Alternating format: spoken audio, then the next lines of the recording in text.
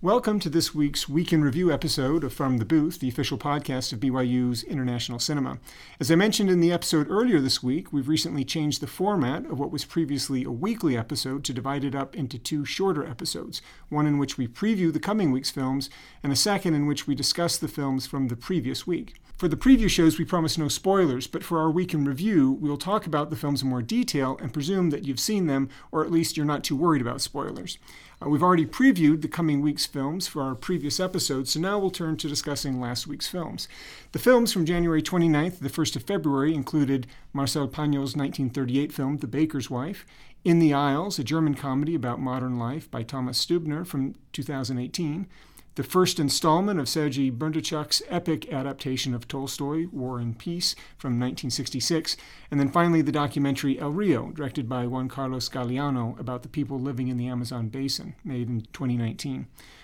To discuss these films this time, I've reached out to a number of my colleagues in the College of Humanities, and so we're going to start with The Baker's Wife, and I have with me here Professor Bob Hudson, Associate Professor of French here at BYU.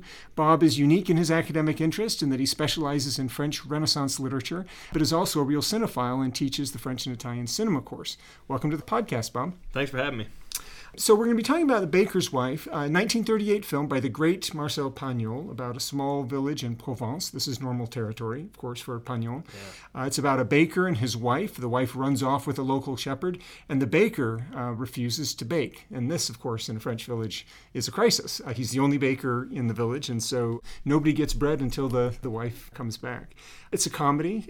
We talked about in our preview a little bit about Rémy, the great actor, and this is one of his really great performances.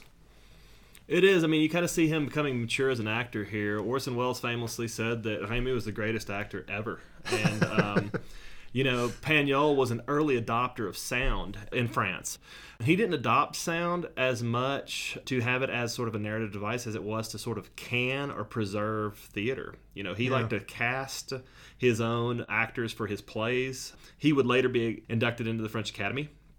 And, he saw himself first as a literary figure, so he kind of liked to have this control over his film. So Rémy was this actor that he chose for his voice and his ability to capture the mannerisms and inflections of the Provençal accent. Yeah. And, he just does a great job. Well, and the dialogue in this is just really, it's quick, it's witty, it's a real person of letters has written this. Absolutely. And, it both captures the flavor and feel of Provence, but he gets into some, I think, really interesting issues, which we, can talk about here in a minute. But as well, there's just a real natural kind of rapport between all of the actors. That's both his script writing, I think, as well as his directing, probably.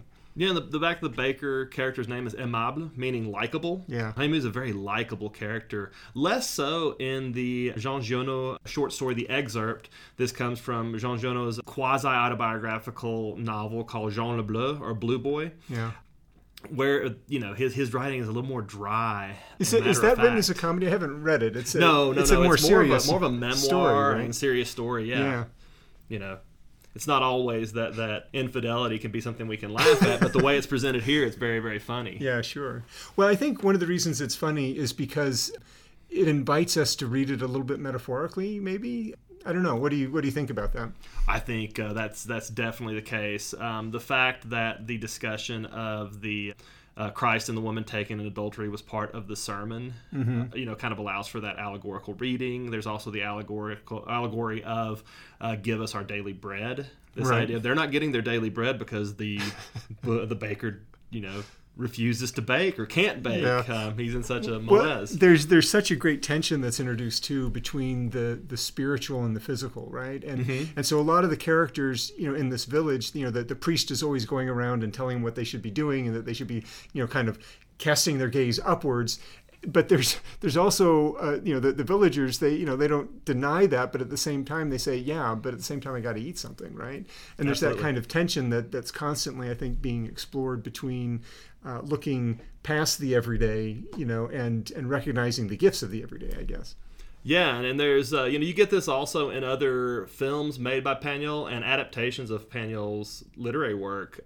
I kind of saw a parallel between the water coming back on Manon des Sources, which is this big moment of, it was clearly contrived by man. It was her blocking up the natural spring, and they think it's a miracle when it comes back. So you do have this sort of transcendent looking towards the heaven, but also real world answers on the lower level here on Earth.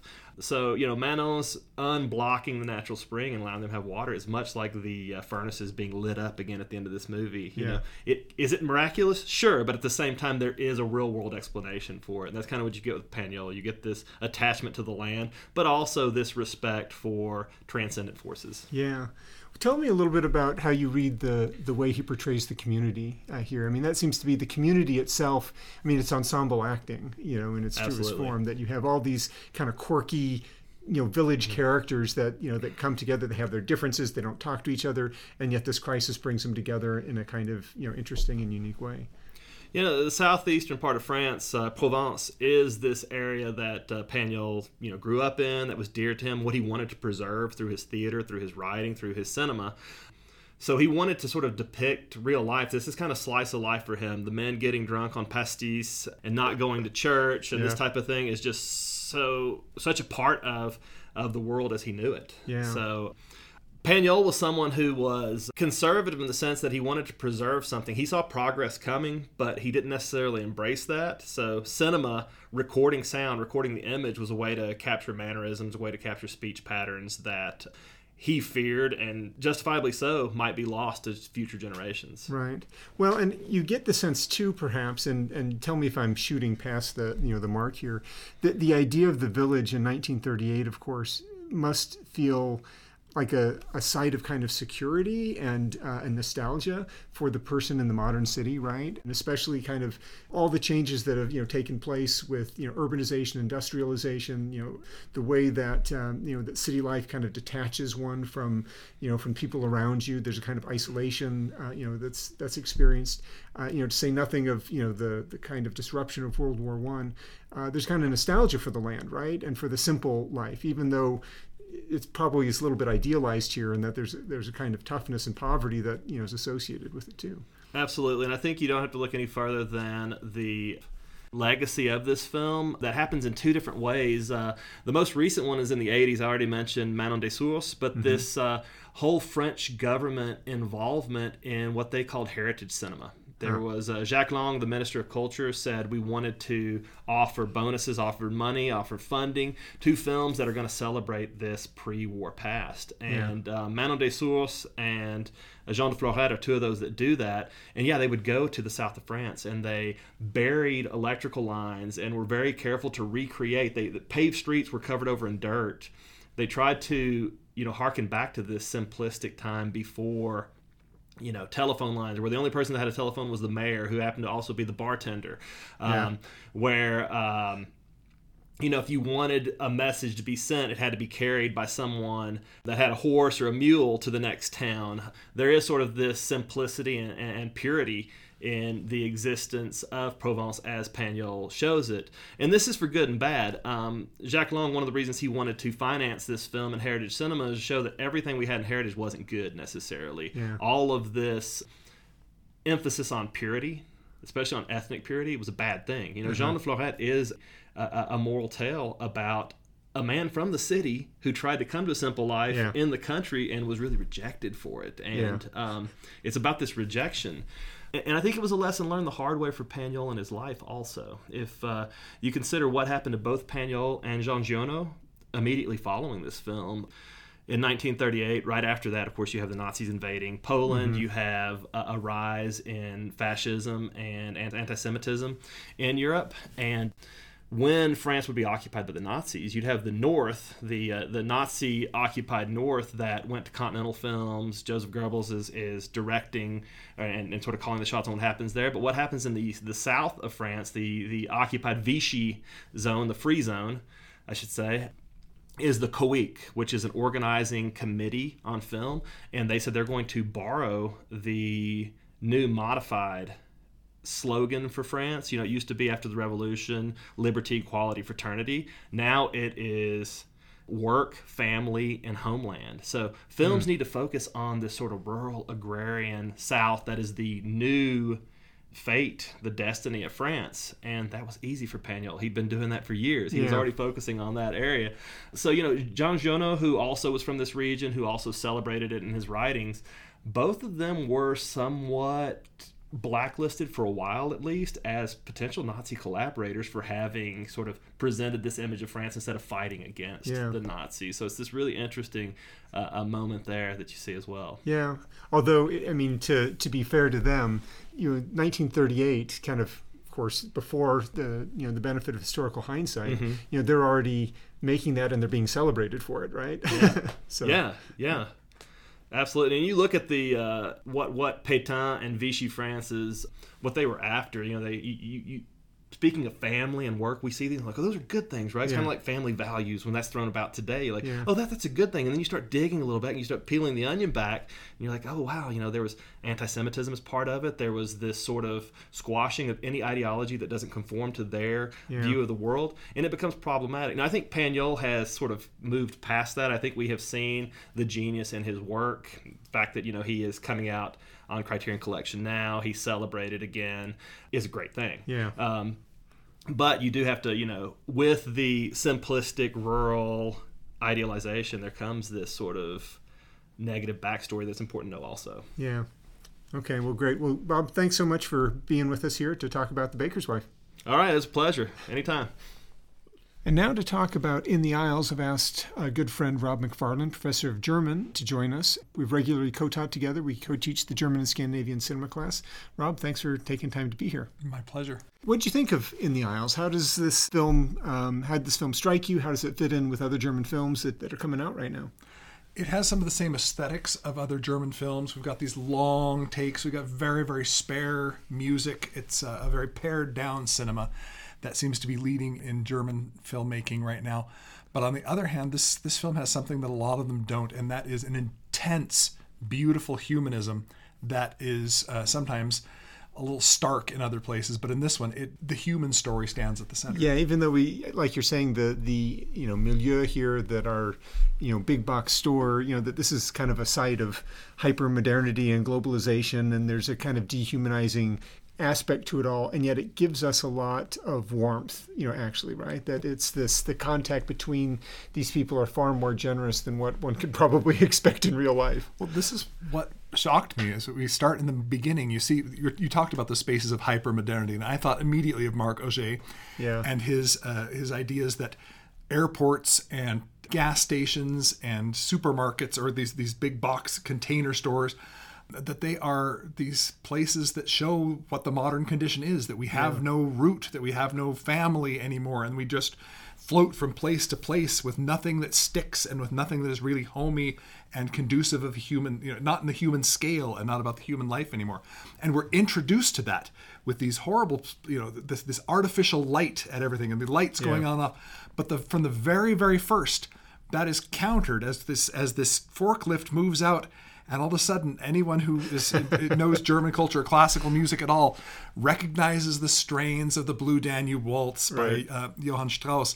And as these pieces of machinery come out, it is beautiful. Yeah. It's choreographed. It's a dance. And we're supposed to read this as beautiful. Right. And it is a strong contrast to the thing we're being shown, which we know that, this is something different than is going to be in other places in the film. The soundtrack doesn't come in to heighten emotion, but at a few places we get it, and it's specifically this classical music playing. The other place, of course, is when it's time for the night shift to start the first time, and he starts playing this beautiful classical piece, which then surrounds everything that's going on. And so it's diegetic music. It's music in the world of the film, and yet it is music that completely changes the way that we receive what's going on, the way we understand what's going on. It's a very human story of beauty, and even though these stark commercial bounds are there that keep these people in this bad lighting and in awful conditions,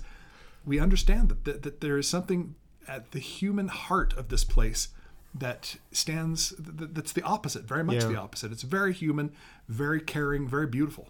Yeah, no, it's interesting. It won the Ecumenical Prize at Berlin when it came out, right? Which is a prize that's given for films that celebrate humanity in some kind of way, right? And so it's not a religious film, I wouldn't say, but it is a very human film insofar that it's wanting to understand these abilities to form human connections amidst things that are, like you're saying, they're not real places. They're not, products that can be bought and sold. It's all about their exchange value. They don't have any kind of inherent value to them. But what does have value is the connection between these characters. Now, because we're doing this as a, reviewing the film, we can, don't have to worry about any spoilers here. We say that one of the main characters commits suicide despite this, right? Despite these human kinds of connections. Is the film simply saying that this is not enough, that we can kind of try to counteract this sort of dehumanizing effect of our modern culture, but ultimately something else is needed? Or how do you read it? The suicide is really, really ambivalent. We see this, the characters, Bruno and Christian, we think at the beginning there's everything set up for the kind of human interactions that would match the awful architecture. Yeah. Right? We got hierarchy. We've got unbelievable rules. This can't happen. That cannot happen. That's right. You cannot smoke. You cannot eat out of the dumpsters when you're throwing things away. And yet immediately the human element overcomes it. He says, they understand that I'm going to smoke because if I'm going to smoke, I'm going to quit and they can't do without me. Right. And so he's smoking in there and they all eat out of the dumpsters, enjoying it. They have these things. They make space for it. They create, there's Siberia. We don't talk with That's Siberia. right. They don't use ours, but we get along with it. So it's an enclosed world, right? You have the ocean, you have Siberia, you have, and the alliances and tensions exist almost like geopolitics within the store, right? Well, and not only that, you've got this intense geopolitical past. The idea that this is now a great supermarket, but it once was a trucking company, right? Where a lot of them already worked in the kind of antediluvian days of the GDR, of East Germany, where they worked as truckers and had this mobility and had a status that they don't have anymore. Mobility in East Germany was something that was completely limited. The wall was there. Yeah, you were controlled at every turn, and yet these people had absolute mobility, which brings us back to our suicide. Bruno, who commits suicide, says, I really miss the road. Yeah. On the other hand, the night he commits suicide is not the night of his despair.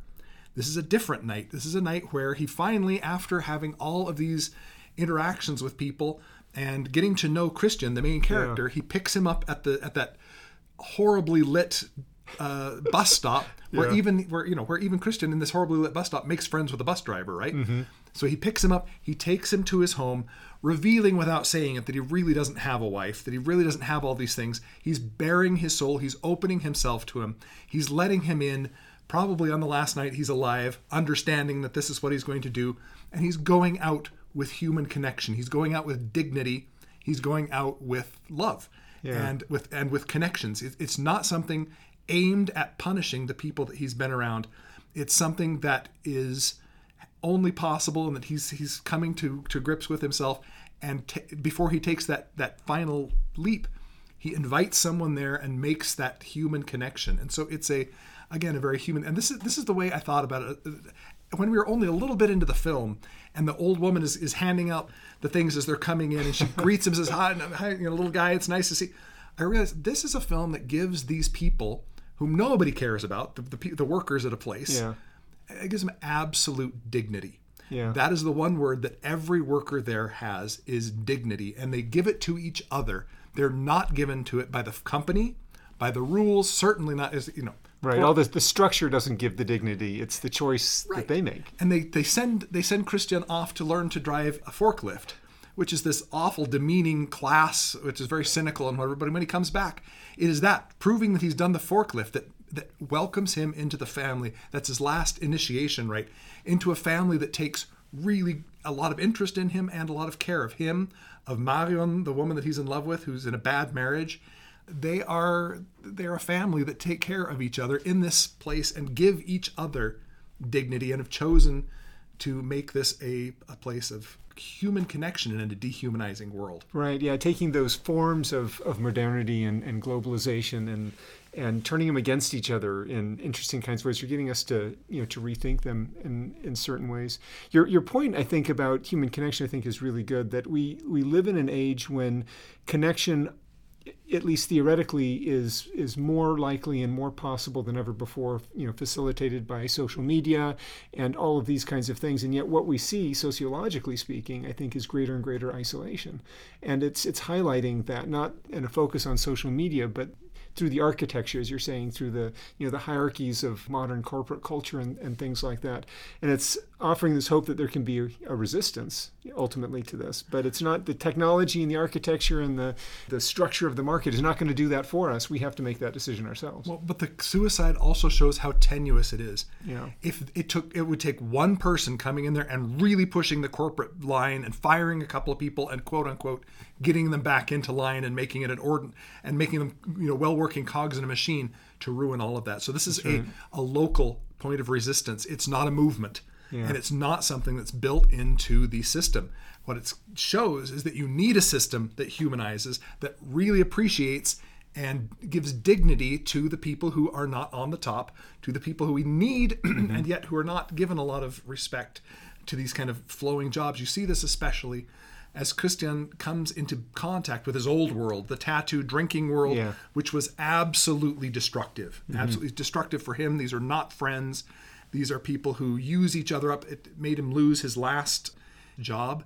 And so there's every possibility that he could slip right back into that. And that is a shorthand for an entire class of people in Germany who now are choosing the ultranationalist, right-wing populist parties and turning away from everything. There's this anger, there's this destruction that they feel they need somebody to scream, to yell for them. Same thing happening here in America in a lot of ways. And yet he is saved from that whole destructive cycle by a minimal job that is really, really embarrassing and really awful. And yet he wants to go back to. He looks forward to going back. He talks about how awful it is the first time, and yet he dies to go back there. And they talk about our store, right? That there's this way that they take ownership of it in a caring, kind of relationship. And watch out for each other. He has a family. Yeah. He has a small unit in the larger unit of society, and that is the only way to rescue the people who've been left behind in globalization. Yeah. And yet there is no systematic help.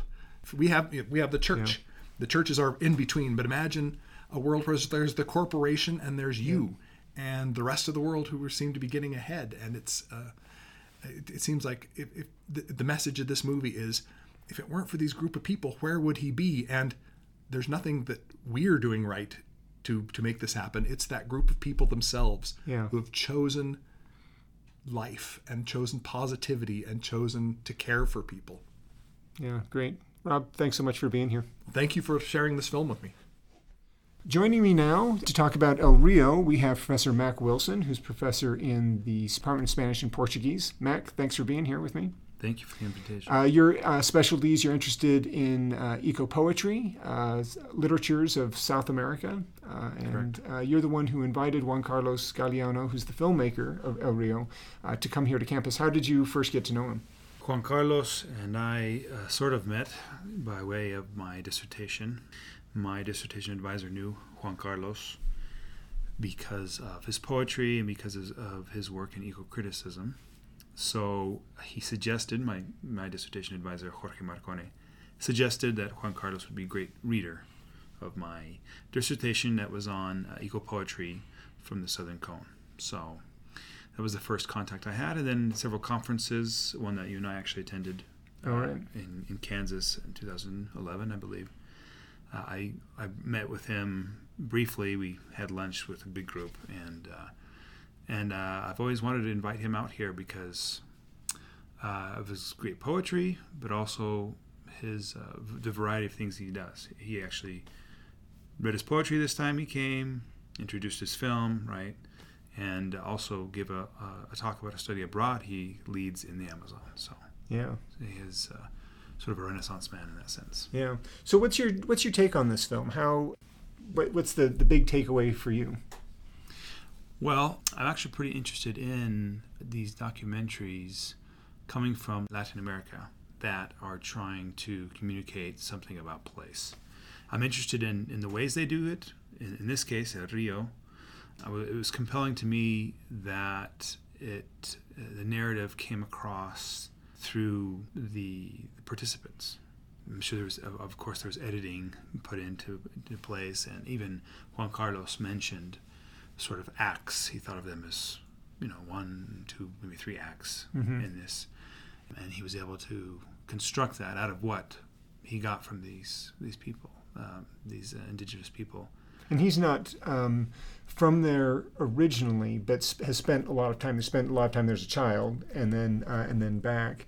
So he has this kind of insider outsider perspective, maybe on this region of kind of the Upper Amazon. Yeah. Well, he actually was born in the Colombian Amazon, which is close to. Oh, he was. Okay. Yeah, he was. Yeah. He was born there, and he lived, I think he said, until he was around 18, time to go to college, and so, as he explains it in a couple of his talks that when he was here, he would go to bed, he would ask people to tell him these stories of the Amazon, and then he would go to bed, depending on what story he heard, with nightmares or with dreams. But he explained his trajectory, that he, after leaving the Amazon as a teenager and as an early adult, I guess, he's always been drawn back. And he has been going back for several decades now. But what brought this documentary about is his work with this community. So these are people he knows. Yeah. He's heard their stories before, and he's seen their relationship with the river. So I would say, without any doubt, this is very personal for him. Yeah. So how is the relationship how do these people relate to the river in a way that's different than say the corporate executive or the politician, people who are typically making the big decisions about the way that the river is to be managed? Well, it's interesting because those who don't live on the river and those who think of the Amazon River, we may have quite a bit of a romantic idea of living on the river. Mm-hmm. And it's very interesting to hear the perspective of these indigenous, in the sense that they're from there and they have indigenous roots, but as you see in the film, they're wearing modern clothes, they use motorboats, things like that. Right. So they're not completely indigenous in that sense. But it's very practical. It's their roadway, it's their bathtub, it's their recreation, it's an extension of who they are. And so part of the documentary, when there is a change to the river affected by machinery, by the government, there's quite a change to their relationship in some sense, or at least it reveals in the sense that how that hurt them or how that changed them, and how much the health of the river and the health of this community go hand in hand. Yeah, I thought it interesting too how the folklore, and they get into telling some of these stories in the film in a really marvelous way, but how the folklore seems to be so much about how they connect with the river, and so it's all metaphor in a sense, right? That explaining the what good treatment is, what bad treatment is. I mean, there's cautionary tales about the dangers of taking certain things for granted or not showing respect in in certain types of ways. And it's interesting how the stories that might not have anything to do with water per se are really about how do we what is our general attitude about place? How do we view our own relationship to place? Is it just it doesn't seem to ever come across as inert matter, resources to simply be used in whatever way one sees fit, that one lives more in kind of an interactive, interdependent relationship with it, recognizing that yes, I use this resource, but at the same time I am dependent on it in kind of perpetuity, kind of going forward, and therefore have to maybe think differently than how we think when we get most of our the things that we use for everyday life from the grocery store, where I don't have to think about the chain of how this was produced and how this came to me. Along with that practicality is this very spiritual life. Yeah, that it's a spiritual connection at the same time as being very material. And so that it shows sort of this natural, as it were, connection and supernatural at the same time, and how that comes together. And it's just very easy for them to live that way. I mean, in the sense that they don't separate those things. There's no dualism there. They are completely calling it the God of where they get their food, and also the physical place where they get their food. I mean, it's one and the same. Yeah, that's really interesting to think about, how our spirituality is affected by the kind of the specialization of modern life, right? That I turn on the tap and water simply comes out. I flush the toilet and it simply disappears. That I very rarely have to deal with where it's coming from, and that maybe there's a spiritual cost to that, where it's harder to be grateful and thankful, and it's harder to understand the bigger picture.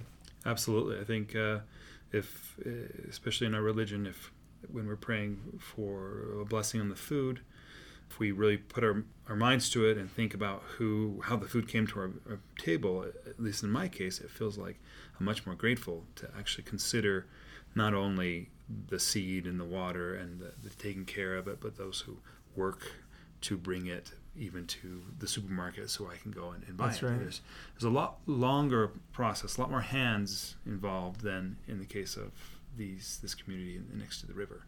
It's directly, they can see it, they can touch it, and it's more obvious to them maybe. Yeah. All right. Mac, thanks so much for being here and talking to us about El Rio. Thank you so much.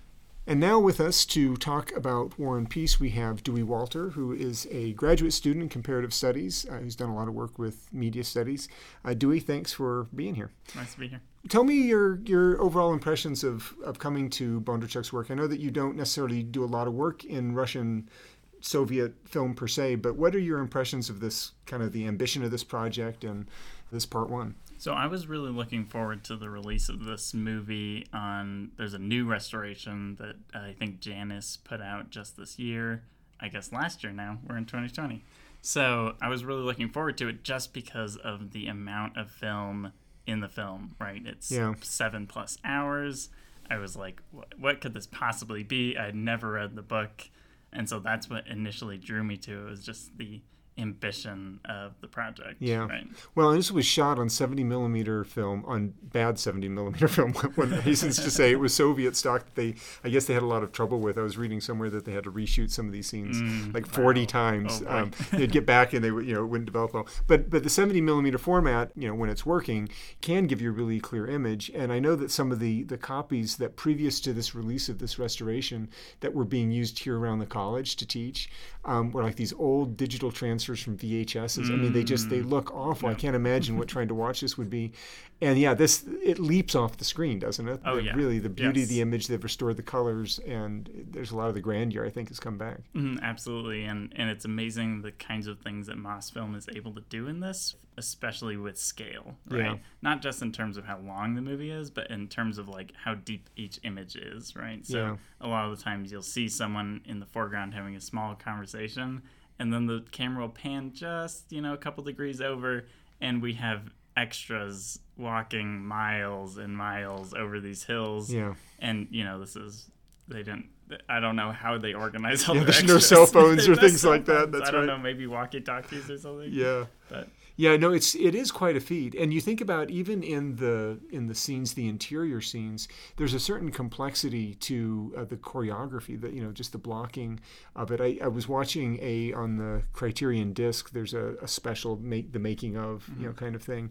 And they were showing what was going on behind the camera to get just the right people to come, in the frame at the right time. And you're right, it's pretty complex, both on the interior scale, and then that the complexity once you go outside and you get 10,000 extras, it must be infinitely more complex, right? But I think that in some ways that this captures something about the book. When you do an adaptation, there's a temptation sometimes to want to account for all of those little storylines that people will recognize, and you have to signpost somehow, and that is like the death of an adaptation, because it sags under its own weight. It doesn't hold together. It doesn't feel like a film. It feels like it's trying to be a book. And I think Bondarchuk makes really prudent use of the themes that he's going to pursue. He's going to follow those stories. He just kind of lets a lot of other things go by the wayside, which is fine. If you want those, read the book, right? But he gets at some of that complexity still in these scenes that you're talking about, where there's so much going on that we don't have to kind of follow it all, but you do get a sense that there's this world that extends out from beside the characters out in every direction. Yeah, absolutely. There's a lot of interiors where they'll be having a dinner or be having a ball or some kind of a get-together, and there are all of these other people there, right? And you have a sense that, like, they all actually do know each other, even if we don't sit and talk see our characters talk with them, right? Yeah. But probably the aficionados of Tolstoy will be like, oh, that's probably so-and-so, or that's such and such character that might have gotten cut. That's right. Yeah, I think that's exactly right, and it plays too into the other thing I think you see going on in these films, where there's this tension between macroscopic and the microscopic.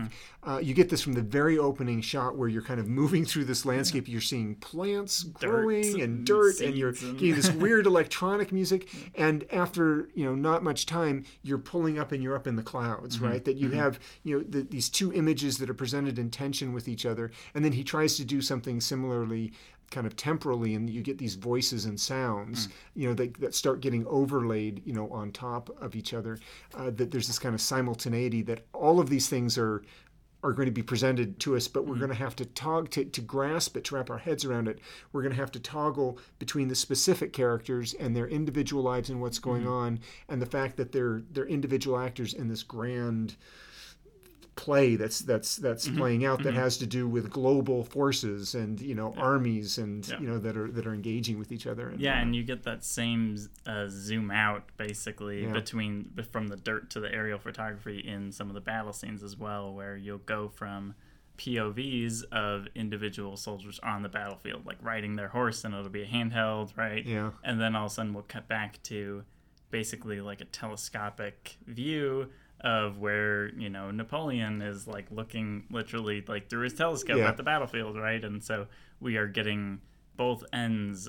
Mark Purvis in his lecture talked about, for Tolstoy, humanity didn't exist. It's just a lot of humans, right? And I think the film really captures this really well through this zooming in and out kind of structure. Yeah, no, I think that's right. What do you make of the characters that we have? Andre and we have Pierre that are friends, but I think they're supposed to contrast with each other in certain kinds of ways too, right?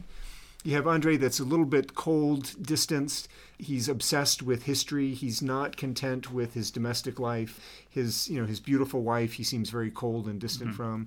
Pierre is very human and likable, but he doesn't seem to have much self-control, right? And then he kind of falls into this decadent lifestyle. And how do you see these kind of playing with each other? I see Andre as being extremely self-assured, right? And Pierre as being the opposite of that, right?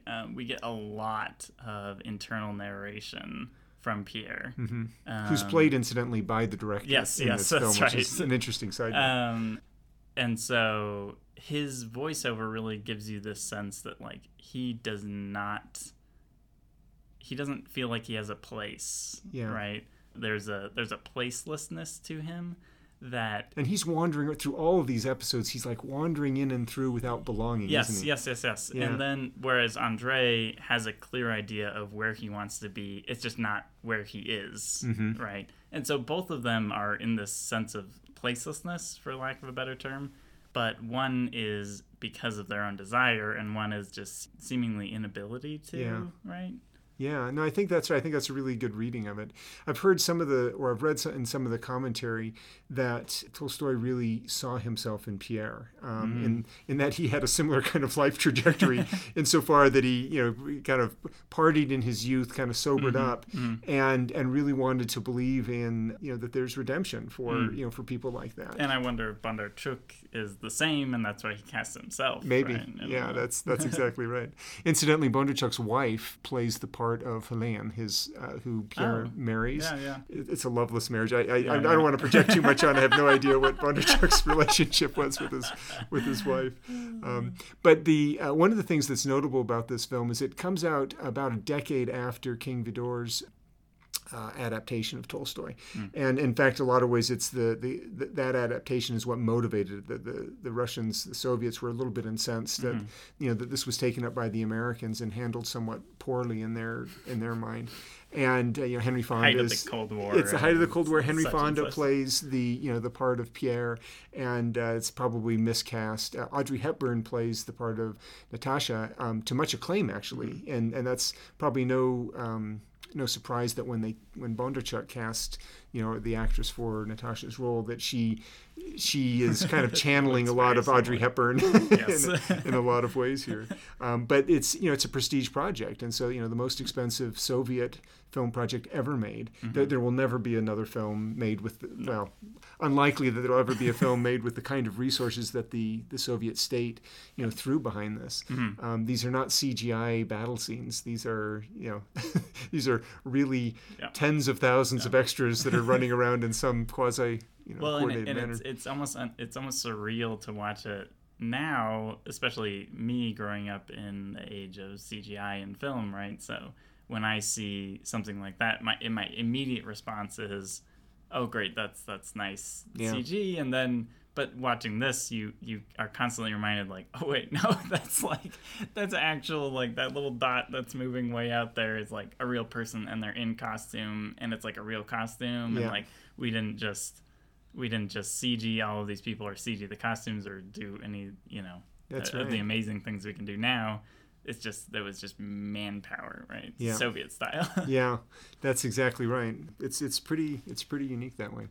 Well, thanks for being here to talk about it with us. Thank you. This will be running for the next few weeks at International Cinema. We've showed the first one. If you haven't seen the first episode, I think you can jump in and pick up. We'll be providing some summaries of what's happened before. But even so, I think that each of the episodes in a lot of ways stand kind of on their own as films.